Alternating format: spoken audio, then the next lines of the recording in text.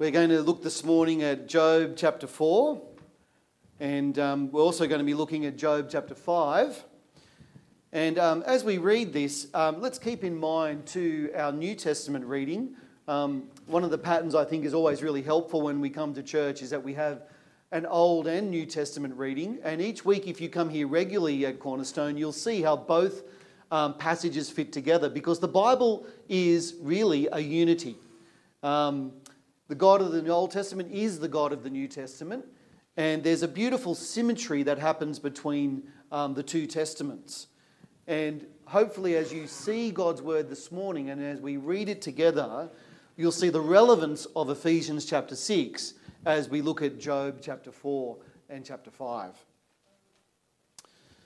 So starting Job chapter 4, starting at verse 1, and this is the word of the Lord. Then Eliphaz the Temanite replied, "If someone ventures a word with you, will you be impatient? But who can keep from speaking? Think how you have instructed many, how you have strengthened feeble hands. Your words have supported those who stumbled. You have strengthened faltering knees. But now trouble comes to you, and you are discouraged. It strikes you, and you are dismayed. Should not your piety be your confidence, and your blamelessness, or your blameless ways, your hope? Consider now, who being innocent has ever perished? Where were the upright ever destroyed? As I have observed, those who plough evil and those who sow trouble reap it. At the breath of God they are destroyed. At the blast of his anger they perish. The lions may roar and growl, yet the teeth of the great lions are broken. The lions perish for lack of prey, and the cubs of the lioness are scattered. A word was secretly brought to me. My ears caught a whisper of it. Amid disquieting dreams in the night, when deep sleep falls on men, fear and trembling seized me and made all my bones shake. A spirit glided past my face, and the hair on my body stood on end. It stopped, but I could not tell what it was. A form stood before my eyes, and I heard a hushed voice. Can a man be more righteous than God? Can a man be more pure than his Maker? If God places no trust in his servants, if he charges his angels with error, how much more those who live in houses of clay, whose foundations are in the dust, who are crushed more readily than a moth? Between dawn and dusk, they are broken to pieces. Unnoticed, they perish forever. Are not the cords of their tent pulled up so that they die without wisdom? Let's pray.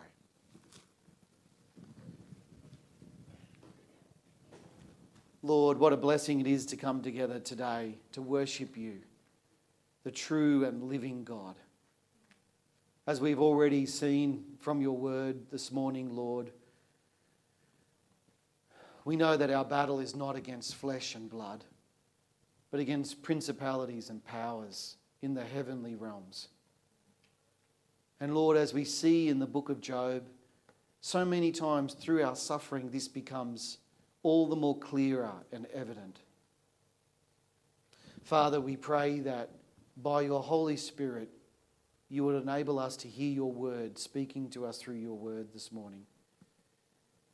That, Father, we would understand your ways more clearly, and that we would respond with the obedience of faith. And we pray this, Lord, in Jesus' name. Amen. I don't know whether you've heard about this or not, but the word, apparently for 2022, or the word of the year, was the term gaslighting. I'm sure you've heard somebody mention it. but it's the process of making somebody think that they are insane when they're actually not. The term gaslighting takes its name from a movie, I found out, made all the way back in 1944, called, as you would have it, Gaslight. And it stars the famous Ingrid Bergman. In the film, a husband tries to convince his wife that she is going crazy so that she'll be committed to an insane asylum. The reason why he wants to do this is because his wife's late aunt has hidden priceless jewels somewhere in the house, and he wants to be able to find the jewels and keep all the money for himself. Occasionally, he searches the attic where he thinks that the jewels or the treasure are hidden, and the lights in the rest of the house start to dim or flicker because they're fueled by gas. So he's searching upstairs, puts the lights on up there, the rest of the house goes a bit dim. Whenever his wife comments about the change, though, he denies it and he starts to make her question her own view of reality. At the end of the movie, a policeman visits and he confirms that nope, she's not crazy. The lights have dimmed, some of them are starting to flicker, and indeed something quite nefarious is going on. Sadly, it's a psychological tactic that many people still use today. So much so that it was deemed to be the word of 2022, gaslighting. As we come to the speeches, or the three speeches of Job's three friends, I think it's a classic case of gaslighting that is going on. They are trying to convince him that he is spiritually insane, when the reality is he's not. You see, we, the reader, know the reality of the situation, but his friends do their best to try and convince him otherwise. We know that Job is not suffering in any way because he sinned, but all of Job's friends are determined to convince him of the opposite. In short, they are making him question his spiritual sanity. Suffering has a way of not just showing who your friends are, but also what they think of you. Because it's easy to have and to be a friend to somebody when things are going well. But it's when we're in need, though, when the quality of our relationships, and in particular our friendships, are tested. One of the tricky things that we have to keep in mind when we read the speeches of Job's friends is that they are all fundamentally wrong. We know this for sure because at the end of the book, the Lord himself says that he is angry with Eliphaz and his two mates because they haven't spoken of him what is right. That they have effectively gaslighted Job into questioning the truth of his own reality. And so, we have to be really careful when we read any of the friends of these speeches, because there is a whole lot of truth that is mixed in with the error, and each one of them is really, really clever at doing it. You see, it's not like the lights have completely gone off. They've dimmed or they're flickering. There's light still there, but it's mixed in with darkness. That's always the case, isn't it, with a really good counterfeit? The closer it is to the real thing, the more deceptive and the more dangerous it is. If you went to the shops and somebody gave you Monopoly money to spend, you wouldn't use it. You would laugh at them. You'd easily spot it as a fake from a mile off. But the closer a counterfeit note is to the real thing, the more deceitful and the more dangerous it is. And as we'll see today, there's a sense in which, a very real sense in which Job's three friends are acting in precisely the same way.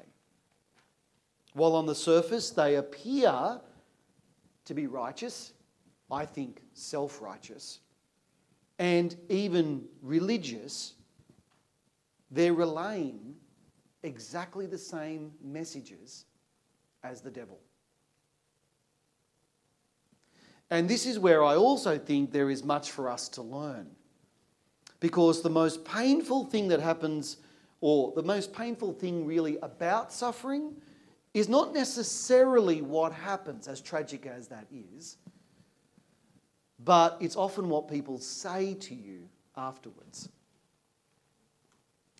Our lives can fall apart in an instant, just like that, through a tragedy of some kind, an accident, a sickness. But it's the questioning of our characters which can really cause the most pain and do the most damage of all. So in the coming weeks, as we consider the speeches of Job's three friends, we have to be extra discerning as to what each of one of them has to say. Now, there are 5 main ways Eliphaz tries to gaslight Job in chapters 4 and 5. And they're all incredibly clever, subtle, mean-spirited, deceptive, and ultimately false.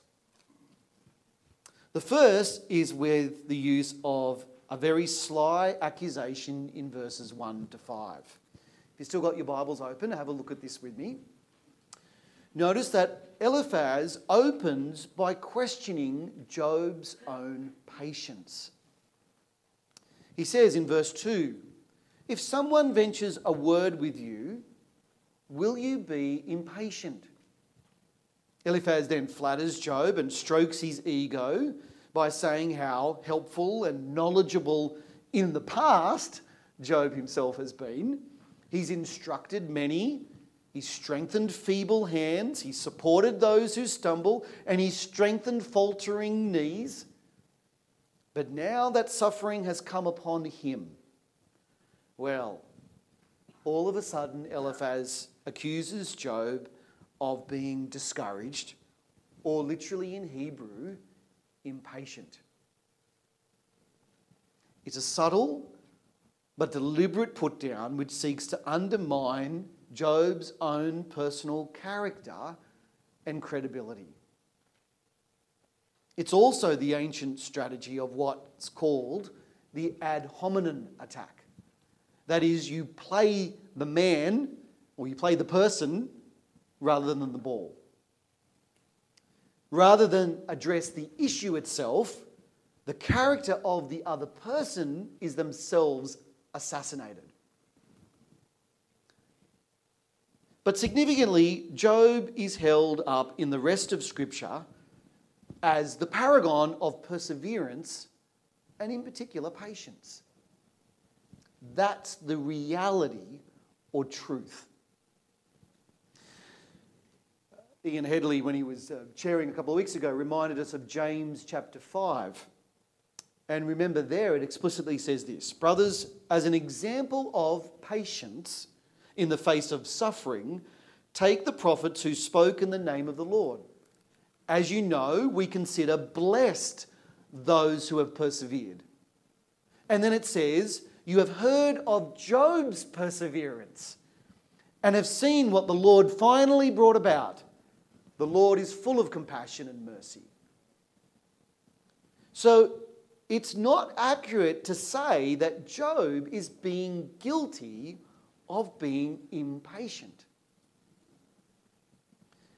Giving emotional expression to his pain and loss, as he did in chapter 4, is not the same thing as giving up. Or indeed, I think, of being impatient. Indeed, as low as Job goes, even though he longs to die and he wishes that he'd even never been conceived, he never actually seeks to take his own life or to ask someone else to end it.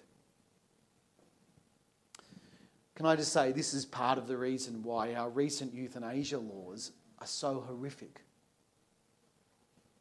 We need legal protections most precisely when we are at our most vulnerable. We need those legal protections for ourselves, and we need those legal protections so that others might not sin against us. I read of a tragic situation recently, this is true, right? Of a woman in California named Stephanie Parker. You can look this up. She was denied chemotherapy by her insurance company because it was deemed too expensive. Euthanasia laws are now common in Southern California. But the insurance agency did agree, though, to supply the drugs which were needed for doctor or physician-assisted suicide, the cost of which came to $1.20. Such is the brave new world of medical expediency which we have now entered into. As some ethicists and theologians have said, and forgive me for being crass like this, there's nothing cheaper than dead.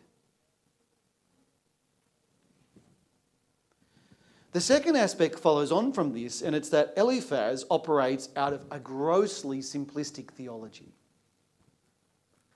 A worldview in which the righteous are always rewarded and that the wicked are always punished. It's what you might call a transactional view. Note in particular what Eliphaz says in verses 7 and 8. Because it's a view which a lot of people take even though it's fundamentally wrong. Eliphaz says, "Consider now, who being innocent has ever perished? Were the upright ever destroyed? As I have observed, those who plough evil and those who sow trouble reap it." Now, as I just said, it's incredibly uncaring when you have a friend there who's indeed suffering, because it's really saying you deserve it. But it's also fundamentally wrong. You could call this type of thinking the Sound of Music approach to life. Remember the song where Julia Andrews' character sings of her love for the captain. I know it's a great song, but it's really bad theology, right? She says, I'm not going to sing it to you, you'll be glad to know. "Perhaps I had a wicked childhood, perhaps I had a miserable youth, but somewhere in my wicked, miserable past, there must have been a moment of truth.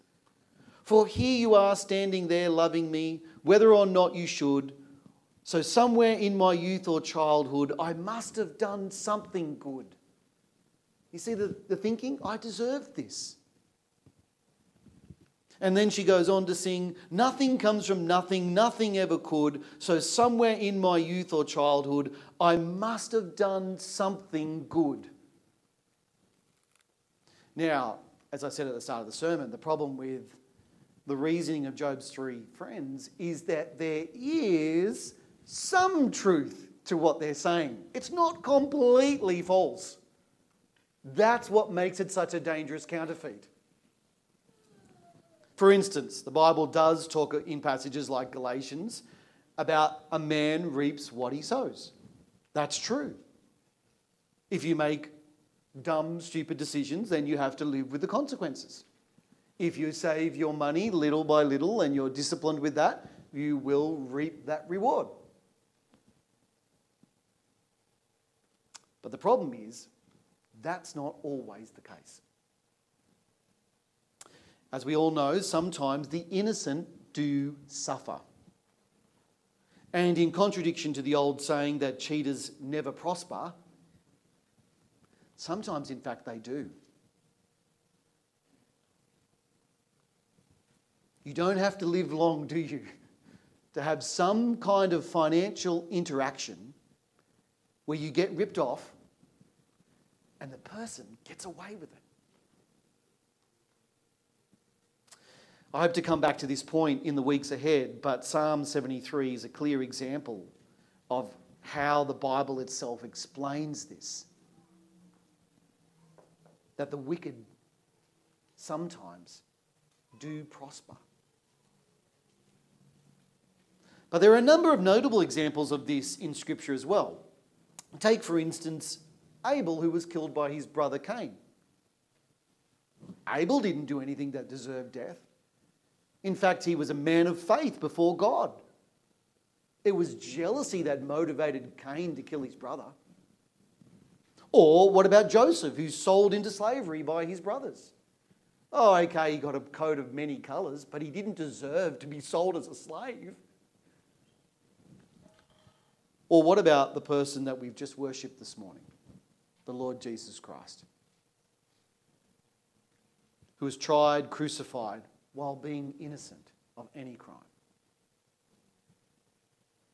Which means the problem with Eliphaz theology is that it is horribly simplistic.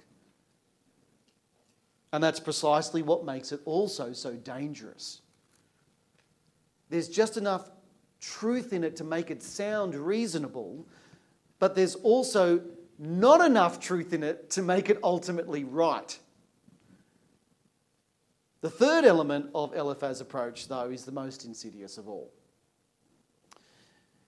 And that is him drawing on his extraordinary supernatural experience, which is more in line, quite frankly, with the occult than it is with biblical spirituality. He says in verse 12 and following, "A word was secretly brought to me. My ears caught a whisper of it. Amid disquieting dreams in the night, when deep sleep falls on men, fear and trembling seized me and made all my bones shake. A spirit glided past my face and the hair on my body stood on end. It stopped, but I could not tell what it was. A form stood before my eyes and I heard a hushed voice." It all sounds very mysterious and powerful, but the reality is it's quite off. The Lord doesn't relate to us in this way, and it's more in keeping with the nature of Satan.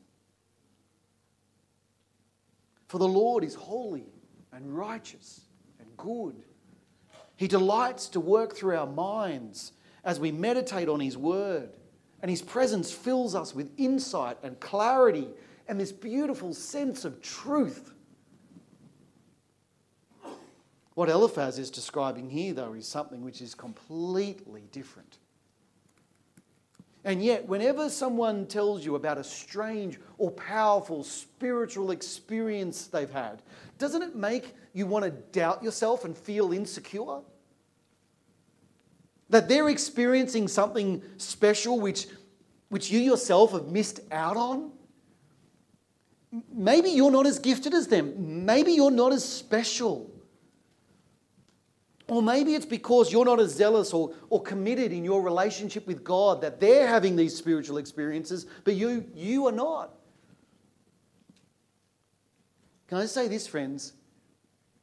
Please hear this. Not every conviction or indeed revelation is from the Lord.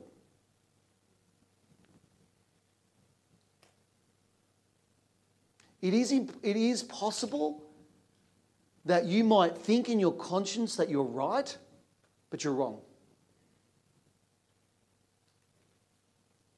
As the book of Proverbs says, there is a way that seems right to a man, but in the end it leads to death. We have to test everything, as Simon so helpfully instructed the children and all of us this morning. We have to test everything against God's word. The sword of the Spirit. So be really, really careful when anyone comes to you claiming to have a special word from the Lord. Just take, for instance, the content of what this demonic spirit relays to Eliphaz. And it is a demonic spirit. In the ancient Near East, this word, a spirit, is often used for actually a category of demon. Read with me again what it says in verses 17 to 20. Because while it sounds good, it is actually completely corrupt and rotten. It's a mixture of simplistic theology and really devilish falsehood. Verse 17, "Can a mortal be more righteous than God? Can a man be more pure than his maker? If God places no trust in His servants, if He charges His angels with error, how much more those who live in houses of clay, whose foundations are in the dust, who are crushed more readily than a moth? Between dawn and dusk they're broken to pieces, unnoticed, they perish forever." though the Lord relates to any of us in this way who are his children. That we are of no more consequence than a bug to be squashed, a fly to be squatted, unnoticed, discarded. The Lord doesn't relate to us this way, friends. What a terrible insult and slur upon the Lord. Our Father in heaven loves us and cares for us so deeply and so intimately that he has each hair on our head numbered. That not a sparrow falls from the sky apart from his will. We are not bugs.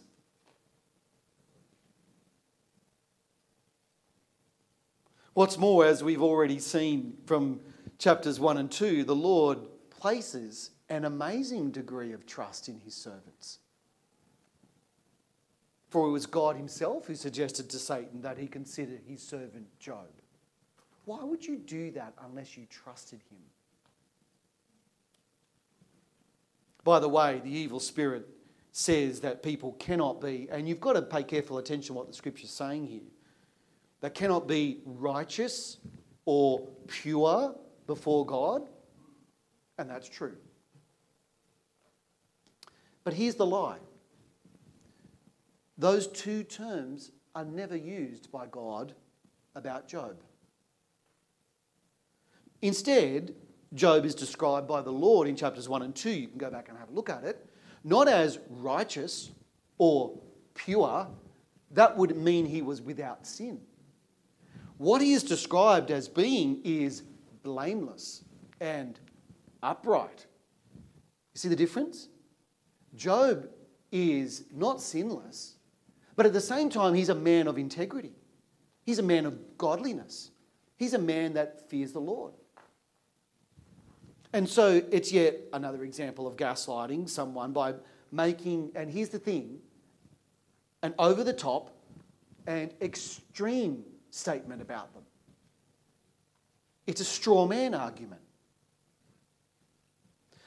What's more, as many have pointed out, the Lord does put an amazing amount of trust in Job. Because if Job had cursed God, as Satan had falsely predicted, then there is a sense in which the Lord would have looked foolish and his own wisdom would have been called into question. There is a sense that that's true. So what this demonic spirit is saying to Eliphaz is totally incorrect and misleading. Now, can you see already how deceptive the devil is? Because when we read that together this morning, didn't it seem reasonable? There's actually a heap of other things which are also wrong with what this ghostly figure says to Eliphaz, but I'm sure by now you get the point. Just because someone says to you that they've had some kind of spiritual experience or word from God doesn't mean it's true. No matter how strong they are in their convictions. Instead, we should do what the Apostle John tells us, and that is we should test the spirits to see whether they are from God, because many false prophets have gone out into the world. Test the spirits. The fourth aspect follows on from this, and it demonstrates Eliphaz's own self-righteous attitude and understanding. We're told in the book of Proverbs to trust in the Lord with all our heart and lean not on our own understanding. And this is a really good illustration that Eliphaz is not obeying that word from God. Because nearly everything Eliphaz says in verses 8 to 16, in one sense, is theologically correct. And it's not that he's saying really anything here that is wrong about God, but he is relying on his own understanding. Because once you're familiar with what happens in chapters 1 and 2, it becomes clear that while Eliphaz is right in what he's saying about God, it's actually clear that it's false in how he's applying it here in Job's situation. You can't put God in a box. You can't say this is the way the Lord always relates to his people. You don't know that because you're not God. In fact, it's hugely ironic that Eliphaz should lecture Job on how if he will just repent, God will deliver him from the piercing words of his enemies. That's exactly what Eliphaz is doing. Oh, if only he could know. Oh, Job, if you just repent, people like me wouldn't be here. And it's he who, at the end of the book, it's Eliphaz in particular. Eliphaz is told to repent.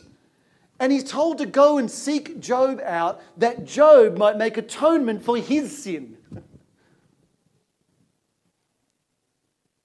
Pride, though, always has a way of blinding us to the errors which exist in our own hearts. We see oh so clearly the speck in another's eye, but we fail to see the log that is present in our own. There's actually a really funny thing that happens here. It's that the Apostle Paul quotes Eliphaz and what he says in verse 13. This is what Paul quotes. He catches the wise in their craftiness, and the schemes of the wily are swept away.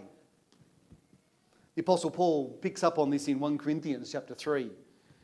And I think actually Paul is using it here in a way not to validate what Eliphaz says, but as a further example of what Eliphaz himself was guilty of. His words have come back to haunt him.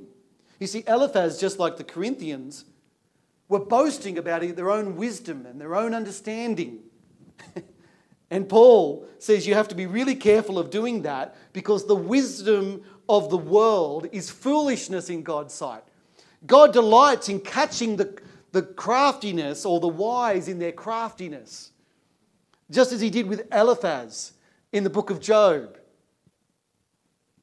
This is why it's so important that we comfort others who are suffering.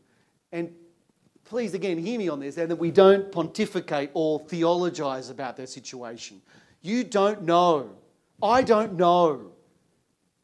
I know God, I know his ways in operating in the world, but you don't know why that's happening to that person at this particular time. Sometimes you might have a really good idea, but you've got to be really careful of actually saying this is the reason why. And if you just repent and get on board, then you'll be okay. You don't know that. We don't know that. We never know the full story because we're not God. And so we have to be really careful of jumping to conclusions, or even worse, placing on already weary shoulders even heavier loads. All of which brings us to the fifth and final point, which in many ways I think is the most deceptive of them all. Because if you stop and reflect on what Eliphaz is saying here, he's actually using the same logic as Satan. What I mean by that is he's seeking to motivate Job to serve God by repenting so that he will receive all of the earthly benefits and blessings that brings. Now that is Satan's reasoning. Remember how Satan accused the Lord of being only able to buy worshippers? That people like Job only worship him because of all of the temporal blessings that they receive? Remember that? But what if all of those things were taken away, the devil says? Would they still worship you? Well, here is Eliphaz trying to use exactly the same logic to gaslight Job into admitting that he has done something wrong. And that if he'll only repent, then in his simplistic transactional theology, God will bless you again. See? God's like a genie in a bottle. Rub the lamp and you'll get your wishes. Problem with having a genie in the bottle is that you become the master. And God is there to do your bidding. Do you see how topsy-turvy that logic is? It's extremely cruel what Eliphaz says here. Especially, just stop for a moment and think of everything that has happened to Job. And then cast your eyes over verses 24 to 26 of chapter 5. Verse 24. If you will just repent, Job, if you will just acknowledge that you've sinned, you will take stock of your property and you'll find that nothing is missing. The man who has just lost everything. If you will, verse 25, if you will just repent, Job, and confess your sin, You will know that your children will be many. He was just lost all of his sons and daughters. If you will just repent, Job, and confess that you've sinned against the God, you will come down to your grave in full vigour. He was suffering so grievously that he's unrecognisable to his friends. These are all of the things which Job himself has lost. He's lost his property, he's lost his children, he's lost his very own health. And in verse 21, Eliphaz says again, and you'll be protected from the lash of the tongue. All while giving him one of the greatest tongue lashings in the history of the world. Just because you and I are believers doesn't mean that we are not going to suffer. We should know this. But especially in the church, there is this false teaching. And it is a false teaching. Because it's really more in keeping, well, no, it is in keeping with the devil, that God only wants his people to prosper. Come to Jesus, you'll be healthy, wealthy, and wise. That's of the devil.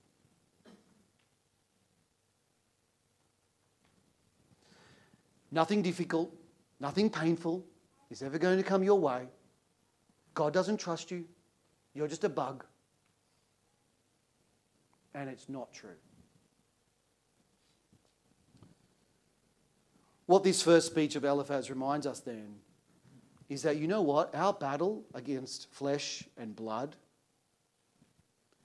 is actually against principalities and powers in the heavenly realms. There is a cosmic conflict, brothers and sisters, occurring in heaven right now, and it implicates particularly people who trust in Jesus.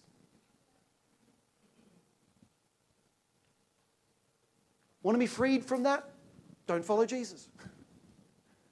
Go back to Psalm 73 and prosper like the wicked. Want to follow Jesus? Then roll up your sleeves and prepare for battle. Because Satan is wanting to sift us like chaff. And if it wasn't for the Lord's loving hedge and protection, which is there, we would all fall away. None of us would stand. One of the things we have to keep in mind about the devil, though, is that he absolutely has no scruples. The devil doesn't care if you're depressed, if you're weak, if you're suffering. He loves to whisper, like Job's wife whispers, curse God and die. And he will even use those times to further assault us and to twist in the knife. The challenge then is, as we read in Ephesians 6, be strong in the Lord and in his mighty power. Yes, we're weak, but thankfully he is strong. And he has provided us with all we need to take our stand against the devil and his wicked ways. When our enemy ever tries to gaslight us, make us doubt the truth of God's promises. Eliphaz says to Job at the start of chapter 5, have a look at this. Chapter 5, verse 1. Call if you will, but who will answer you? What a horrible thing to say. What a great comforter you are. Call out, there's no one to help you. To which of the holy ones will you turn? There is, once again, a strange irony in Eliphaz saying this, because not only do we know that the Lord is totally for Job, but we know that Job himself will go on to confess that there is one in heaven who is acting on his behalf and has been from the very beginning, who is the initiator of all of this happening. He who is for us is greater than he who is against us.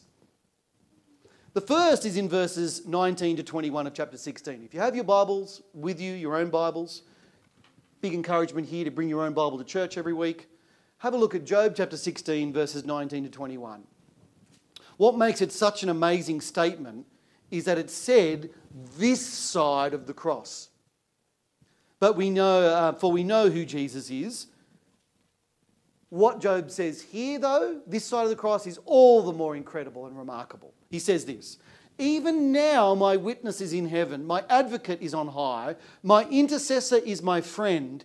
As my eyes pour out tears to God on behalf of a man, he pleads with God as a man pleads for his friend." Isn't that just incredible? But there's an even more powerful and famous passage, and it's found in Job chapter 19. Once again, I don't know how Job has come to understand and believe this. I think it must be by revelation of the Holy Spirit, as opposed to the false demonic spirit which was influencing Eliphaz. But at the end of chapter 19, Job says this: "I know that my Redeemer lives, and that in the end he will stand upon the earth, and after my skin has been destroyed, yet in my flesh I will see God. I myself will see him with my own eyes, I and not another. Oh, how my heart yearns within me." Doesn't it make you want to cry out to God, amen? That no matter how much you are suffering, you have a Redeemer in heaven that intercedes for you. And that even though your flesh and blood should fail and be destroyed, you will see God. You will see him, not another. And on that day, he will welcome you as his friend. You see, in contradiction to what Eliphaz says, Job does have an advocate in heaven. There is a Holy One to whom he can turn. And you and I know his name. It's Jesus. Our great high priest and spotless sacrifice. The only one who alone is truly righteous and pure, and yet innocently suffered in our place. Do the innocent perish? You bet. Because that is at the heart of God's plan for salvation. No matter how you're feeling right now, can you please know you are not alone. You are never alone. You and I have a great high priest and advocate before the God of all the earth, who lives to constantly intercede for us. And he's provided with us with all we need to take our stand against the devil, to recognize his lies. So let's be strong in the Lord and in his mighty power. You may feel weak. You may feel like you don't have the strength. And in one sense, that is true. But God, in the ultimate sense, has given you his gospel armour. Even though all of hell should rail against us and people oppose us on every side, let us fight the good fight. Let us put on the armour of the gospel and not allow the evil one to gaslight us into thinking that our circumstances are a direct reflection of our standing with God, because they are not. For he who is truly innocent has suffered in our place. He's risen from the dead, and he's secured our salvation once and for all. That's the reality that we as believers live. And no one or nothing which happens to us can snatch us out of the Lord's hands. All we need to do is be faithful and hold the ground which has already been won. Notice what the Bible says. You're not to take ground. You're just to stand your ground. The ground has already been won. Jesus did that, the innocent sufferer. Our responsibility, friends, is to stand. Let's pray. Our Lord, we thank you that you, being innocent, took the punishment which we deserved. We thank you that you rose again from the dead. You ascended on high into heaven. Lord, thank you so much that your blood makes atonement for our sin. That even though we who are guilty, you have made us innocent. Father, we pray that you would strengthen us by your Spirit to believe your promises, to take our stand and to put on the gospel armour, which you yourself have won for us at the cross. Father, bless us as brothers and sisters, we pray. Bless us that we will walk in your ways. That, Lord, we will put on the gospel, that stand our ground, that we might be protected from all the arrows of the evil one. Lord, we commit ourselves into your hands. We thank you for speaking to us through your word. And we pray all this in Jesus' name. Amen.